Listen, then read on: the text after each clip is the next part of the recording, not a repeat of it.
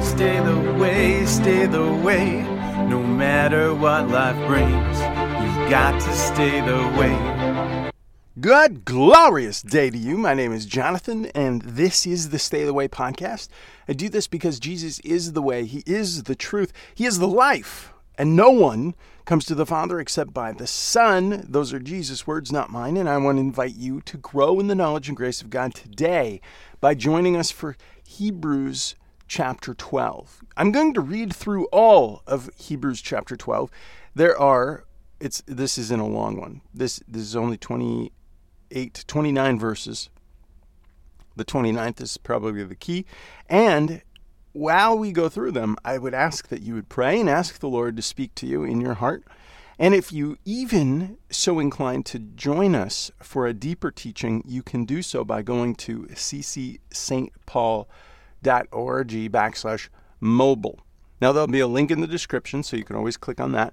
If you don't remember, ccstpaul.org is our website, and you can join my pastor, Chick Chikalis, live at 10:40 a.m. Central Standard Time in the USA. Here we go. Hebrews chapter 12. Wherefore, seeing we also are compassed about with so great a cloud of witnesses, let us lay aside every weight and the sin which doth easily beset us, and let us run with patience the race that is set before us. Doesn't that seem like an encouragement in this coronavirus time? Look unto Jesus, the author and finisher of our faith, who for the joy that was set before him endured the cross, despising the shame, and is set down at the right hand of the throne of God. For consider him that endured such contradictions of sinners against himself, lest he be wearied and faint in your minds. You have not yet resisted unto blood, striving against sin, and yet you have forgotten the exhortation which speaketh unto you as unto children. My son, despise not thou the chastening of the Lord, nor faint when thou art rebuked of him. That's when you're corrected. For whom the Lord loveth, he chastens, he corrects, and he scourgeth every son whom he receives. Those scourges, sometimes they're painful. And that's okay, because you are being trained up in the Lord to have love and compassion for others. Verse 7, if you endure chastening, God dealeth with you as sons. For what son is he whom the Father chasteneth not? But if you be without chastisement, whereof all partakers, when you are bastards, not sons. So you're not his, is what it's simply saying. Verse 9, furthermore, we have had fathers of our flesh which correct us, and we gave them reverence. Shall we not much rather be in subjection unto the Father of spirits and live? For they verily for a few days chasten us after their own pleasure, but he for our profit, that is God for our benefit, the profit of our lives, that we might be partakers of his holiness. Now, no chastening for the present seems to be joyous. That is true, but grievous.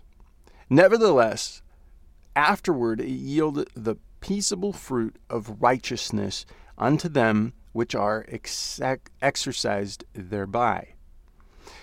Verse 12, wherefore lift up thy hands which hang down, and the feeble knees, and make straight the paths of your feet, lest that which is lame be turned away, but let it rather be healed. God can heal it. Follow peace with all men, and holiness, without which no man shall see the Lord, looking diligently, lest any man fail of the grace of God, lest any root of bitterness spring up of trouble to you, and thereby many be defiled. Lest there be any fornicator or profane person as Esau, for one whom morsel of meat sold his birthright. For you know how that afterward, when he would have inherited the blessing, he was rejected. For he found no place of repentance, though he sought it carefully with tears. So he wanted it, he looked like it, but there wasn't repentance in his heart. Verse 18, for you are not come unto the mount that might be touched, but that burned with fire, nor unto blackness and darkness and tempest, and the sound of a trumpet, and the voice of words, which voice they heard, entreated that the word should not be spoken to them any more. Verse 20, for they could not endure that which was commanded, and if so much as a beast touch the mountain, it shall be stoned and thrust through with a dart. And so terrible was the sight that Moses said, I exceedingly fear and quake. But you are come unto the Mount Sion, that's Zion, and unto the city of the living God, the heavenly Jerusalem, and into an innumerable company of angels, to the general assembly of the church of the firstborn which are written in heaven, and to God the judge of all, and to the spirits of the just men made perfect. So there are no just men, but we're made perfect in Jesus Christ. Verse 24, and to Jesus, the mediator of the new covenant, and to the blood of the sprinkling and the speaking better of things than that of Abel. Verse 25, see that ye refuse not him that speaketh, for if they escape not whose refused him that spake on the earth, much more shall they not we escape. I'm going to read that part again. Much more shall not we escape, if we turn away from him that speaketh from heaven, whose voice then shook the earth, but now he hath promised, saying, yet once more I will shake the earth only, but also heaven. And this word, yet once more, signifieth the removing of those things which are shaken, as the things that are made, that those things which cannot be shaken may remain. Those are the souls of men. Wherefore we receive a kingdom which cannot be moved. Let us have grace, whereby we may serve God acceptably with reverence and godly fear. So that's respect. And the last verse, probably the key verse here. For our God is a consuming fire.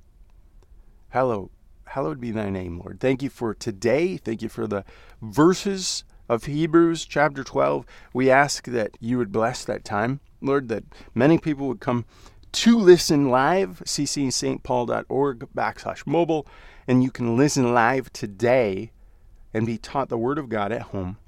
Stay safe. Stay safe. In Jesus' name, amen. You've got to stay the way.